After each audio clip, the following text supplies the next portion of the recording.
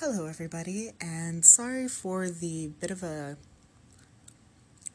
break between stories. I've been trying to kind of get back into the groove again with the other kind of careers that I'm pursuing right now. I'm making sure that I do this at least once every 2 days, or doing my damnedest at least. I hope everyone's been having a good end of January. It's been a little warmer up here. I want to kind of get back onto the no sleep train here. As much as I love doing the old classics that I personally love, I think I really want to do another one from r/nosleep on Reddit. So today I'm going to be reading The Broken Man by Pippinacious, which will be linked down in the description as always if you'd like to read along. Leave some karma, leave some gold, and maybe a comment, give some praise. Today, as usual, we're going to be beginning with a military breathing exercise. And for those of you just joining us, the military breathing exercise is just a simple exercise that will help you fall asleep faster every night as long as you continue practicing, which is kind of why I want to implement it into every episode so that for people who, the goal is for the people who listen to this to help them fall asleep every night, it'll get them into the habit of doing it every night, and then even if they don't listen to the podcast one night, it'll still be hopefully hardwired into their brain and become a little bit of a habit so that they'll be able to fall asleep and stay asleep much easier and much faster. So we're going to begin now, and if you're not going to sleep, or at least not ready to sleep, and you just want to listen to the story, you may skip ahead to, I'm going to say, 4 minutes. 4 minutes exactly, hopefully. We're going to try. So without further ado, let us begin. Now, lay down in bed or on the couch, wherever you kind of want to go to sleep tonight, as long as it's comfortable and there's no tension on any part of your body, especially your neck. Get cozy, get under the covers, your favorite sleeping position, and feel your muscles relax into the bed. Start with your shoulders, feel them relax and somewhat sink into the bed, and feel it emanate down your body from your shoulders and your neck all the way down through your torso, your legs, and your toes, almost as if a waterfall of relaxation is washing over you. Close your eyes, and let's begin with the breathing exercise. So breathe in for 1, 2, 3, 4. Hold 1, 2, 3, 4. Exhale 1, 2, 3, 4. Again, inhale 2, 3, 4. Hold 2, 3, 4. Exhale 2, 3, 4. Inhale 2, 3, 4. Hold 2, 3, 4. Exhale 2, 3, 4. And let your breathing return to normal. That took slightly longer than I hoped, but I hope it wasn't much of an inconvenience for the listeners not going to bed right now. As I said earlier, we're going to be reading The Broken Man by Pippinacious on r/nosleep. Let's begin. Out off the old country road, there's a path that runs through the woods. It cuts across to what passes for downtown around here. The trail itself isn't much to write home about, just some wooden planks laid down to mark its edges and the occasional sign nailed to trees warning people not to wander. There's swamps out there, and all the critters that call them home, and one wrong step might turn you into someone's supper. But it's not the gators or snakes that keep folks from walking through the woods. Stalker's Road is well known around here. Everyone who's ever been on it says the same. They feel watched when they use it, followed. A few have said they've heard footsteps creeping through the trees over their shoulders, but that's mostly just embellishment. Everyone knows the broken man is silent. You're never supposed to acknowledge him. Don't even look at him. You'll know he's there even without peeking. All the hairs on your arms will stand on end. Your neck will prickle. Your heart will beat harder, faster. You'll feel like running. But the broken man doesn't like it when you run. Few have actually been brave enough to look at him, so reports are scattered and sparse. Some say he's got skin black as coal, others that it's striped crimson and glistening.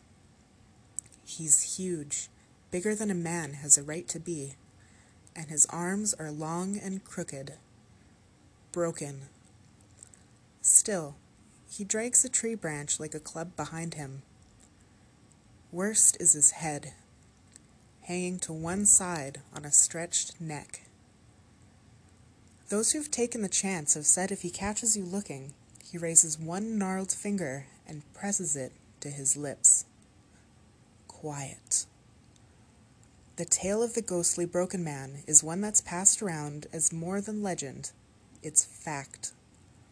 Everyone knows someone who's seen him. Over the years, people have added to the story, trying to give him some kind of history or a list of victims. But no one knows for sure who he is or what his body count might be. Whenever someone goes missing, though, he's always a suspect, lurking in the back of the locals' minds.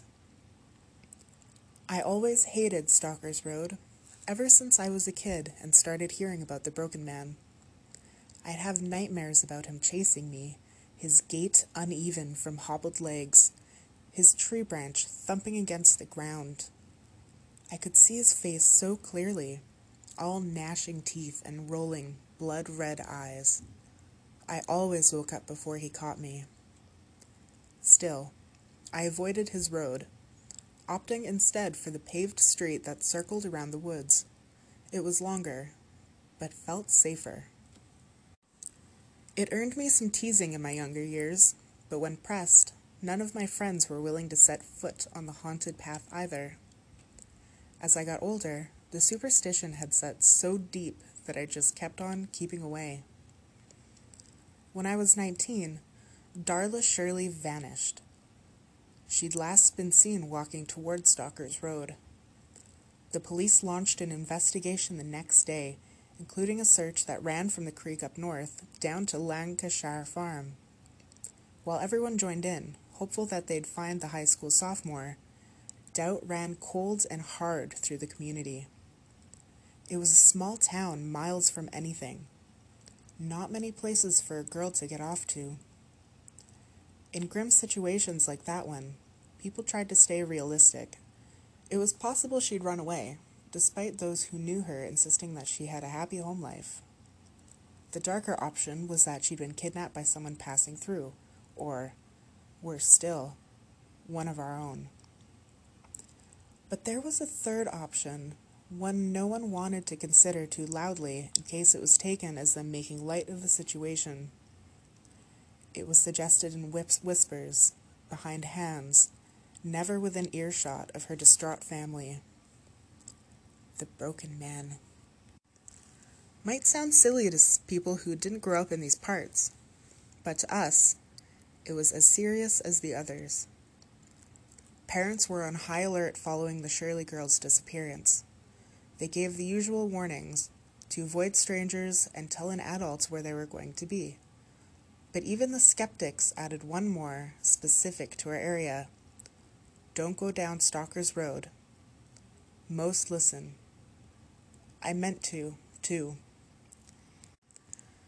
But things don't always work out the way they ought to. I was working full-time at the convenience store on Main that year. I'd graduated high school, but hadn't figured out my next step yet, so I was making a little money and sorting myself out. I worked the closing shift mostly, so I'd head on down at 1 in the afternoon and lock up a little after 9 at night. It was a pleasant little walk, only about 20 minutes on a good day, and I'd have my Walkman playing from door to door. I'd see the occasional neighbor on my way, but mostly it was quiet and I was unbothered. It was a Sunday, that day when a car pulled up next to me. I ignored it at first, but it trailed along slowly beside me, so I looked over. A man in big aviator glasses was leaning over the passenger seat, one hand draped across his wheel, all casual-like. I didn't recognize him and kept my expression neutral, bordering on irritated at his interruption. He smiled and pointed at his ear, so I guessed he wanted to ask me something, and I pushed my headphone back just enough to hear him. "You sure you should be walking out here by yourself?" he asked. I shrugged, but it was an overcast day. Nothing that looked like rain. "Everyone's pretty upset over that missing girl. Doesn't seem safe for you to be on the road alone." "I'm fine," I said. No smiling, no wiggle room to make it seem like there was more conversation to be had. No stopping. He didn't take the hint. "You going into town? Could give you a lift." "No." "You sure? It's no trouble." "I'm heading that way myself." "Positive." "Suit yourself, girlie." I was more relieved than I expected when he passed and continued around the bend. I slid my headphones back in place with a sigh and picked up the pace a little. For once, a tiny bit eager to get to work. His car was idling on the side of the road ahead when I rounded the curve. He was standing behind it, leaning against its trunk, with his arms crossed over his chest. That hurry in my step sputtered. "You know, I just don't feel right leaving you out here like this. Come on, hop in." I stopped, the gears in my head kicking into life with a nervous jolt. All that was between us was open road. Off to one side, an empty field, and to the other, the opening to Stalker's Road. "What's wrong, girlie? You look nervous." He took a step towards me. I was off before I had time to realize my legs were moving. Down the small slope off the road and into the woods. I heard him skid down the gravel after me and cried out, trying to form words, trying to scream for help. Stalker's Road was narrow dirt that snaked through the old trees draped with Spanish moss. My purse strap slipped down my shoulder, dragging the headphones still connected to the Walkman inside of it down with it. I yelped as they caught in my hair and tore at them, letting both the headphones and purse fall to the ground. I ran on, unsure what was louder, my frantic heartbeat or his footsteps, quickly gaining on me. Out of the corner of my eye, I caught a dark shape moving between the trees. And then all I saw was the ground rushing up to meet me. The man had pounced, sending us both tumbling to the ground. I raked at the dirt, trying to pull myself away, but he grabbed my hair and yanked my head back so far and so hard that I couldn't breathe. His knee dug into my lower back. "Be a good girl," he panted into my ear. His belt buckle clinked. "Little Darla wasn't good. You don't want that to be you, do you?" Another movement to her right, missed by the man. My eyes swiveled desperately towards it, hoping it was someone passing through from town, someone who might help. A huge figure, bigger than a man has a right to be, was standing motionless, half hidden behind a tree. Black skin split with deep, wet red, thick arms twisted outwards at impossible angles, a hairless head snapped crookedly to its left. Its swollen split into a grin, revealing a mouth of broken teeth. A strange sound bubbled from my extended throat. The broken man lifted a knotted finger and put it against his lips. Quiet. My attacker flipped me over, and I choked on the air that flooded my lungs. He was straddling my legs, struggling to get my skirt up and around my hips. But my wide gaze wasn't on him. It was on the broken man, standing behind him with a tree branch raised. The crack of wood against skull was meaty and dull. The man on top of me blinked, dazed, and slumped slightly, like his brain hadn't quite realized what had happened to his body. The branch went up again. This time, the man fell sideways and lay face down against the dirt. The back of his head looked soft and squishy, like a soft-boiled egg that had been dropped. I scrambled backwards on my elbows and tore my eyes away from him toward the broken man, terrified that its club would find me next. The broken man stayed where he was, staring first down at my attacker, and then lifting his gaze to me. The face I had always imagined, so monstrous and frightening, was disfigured to be sure, covered in bruises and bloody welts. But those eyes that met mine, warm, deep brown, were all too human. I struggled to stand on watery legs, but when I looked toward the broken man again, the trail was empty, and I was alone. I staggered into town minutes later and collapsed into my boss's arms at the convenience store. The man, Edgar Wright, was pronounced dead at the scene from blunt force trauma to the skull. He'd lived a few towns over on a few acres and, when his property was searched, Darla Shirley's remains were discovered in a shallow grave on the edge of his land. If you go by the police report, I pushed him off and he hit his head on a rock. If you're local, you know the truth. And I had to know the truth of the broken man. I found it many years later, after the internet had become a thing, and I had access to research and records that had never been available before. Even then, it took many more months of digging before I uncovered what I was looking for. It came first from a short news article from around the 1830s. A blurb celebrating the capture, torture, and hanging of a runaway slave, Elijah Matheson, in my hometown after a long hunt. He was lynched in the woods, where it was said he aided and abetted other fugitives in escaping the law. Searching that name led me to a very different version of that same story. Not much was known about his early life except that Elijah had been enslaved on a plantation about 30 miles south of town.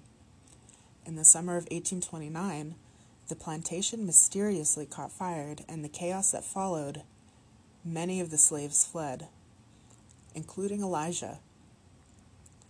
He led the group through the wilderness until they discovered a farm marked as a stop on the Underground Railroad. The homeowners gave them shelter and made arrangements to have them moved on to the next station. But Elijah chose to stay. Despite the proximity to his former plantation and the constant danger of being discovered, Elijah started to work as a member of the railroad. He would meet groups in the woods and guide them to safety. He would maintain a small distance from them, walking beside them, but always keeping trees between them. Should anyone come across them, they'd be so focused on the crowd that they'd miss the single man sneaking up from the side with a tree branch held like a club. If anyone attempted to speak to him during the journey between stations, his only response was a finger pressed to his lips. He took more than 50 men, women, and children through his portion of the railroad, a swath of woods that would later become my town, and a little path known as Stalker's Road. In February of 1830, the station Elijah worked with was betrayed, leading to a raid of the farmhouse by the plantation owner and his men. The elderly husband and wife who owned it were shot and their lands burned. Elijah's fate, however, was much worse. After using hammers to break his limbs, he was bound and dragged behind 2 horses through the same woods he'd previously protected so many others in. Not satisfied that he'd suffered enough, the mob took turns beating and whipping him until he was barely recognizable. And then they tightened a noose around his neck. Elijah Matheson was left to hang on the trail as a warning to others. It's unclear what happened to his body after that. By some accounts, he was cut down and buried by other escaped slaves so that he might finally know rest. According to others, he remained there until he rotted away and there is little left for the rope to hold up. While I might never know what happened to his physical remains, I know where his spirit is. Despite the horrors inflicted upon him in life, he remains vigilant, continuing to protect those who seek safe passage through his woods. Everyone has always known him as the Broken Man, but that's not true. He was beaten, he was scarred, he was murdered, but he was never broken. And now I'm going to make sure he gets his name back. And that's the end of The Broken Man. And I just have to say, oh my god, that is not where I thought that was going. I don't read any of these stories prior, and I read all of these stories in one go. And I had chills since the moment Elijah appeared in the woods, which only grew more intense as we got towards the end of the story. And that was amazing. I'm very impressed with that. If you guys please want to go check it out, the link will be in the description below. Throw this dude some gold, some silver, whatever you want. If I could, I would give him a platinum. Oh my gosh, that was so good. But you can go check out the story for yourself in the description below. And that, again, was by Pippinacious. And I cannot recommend this enough.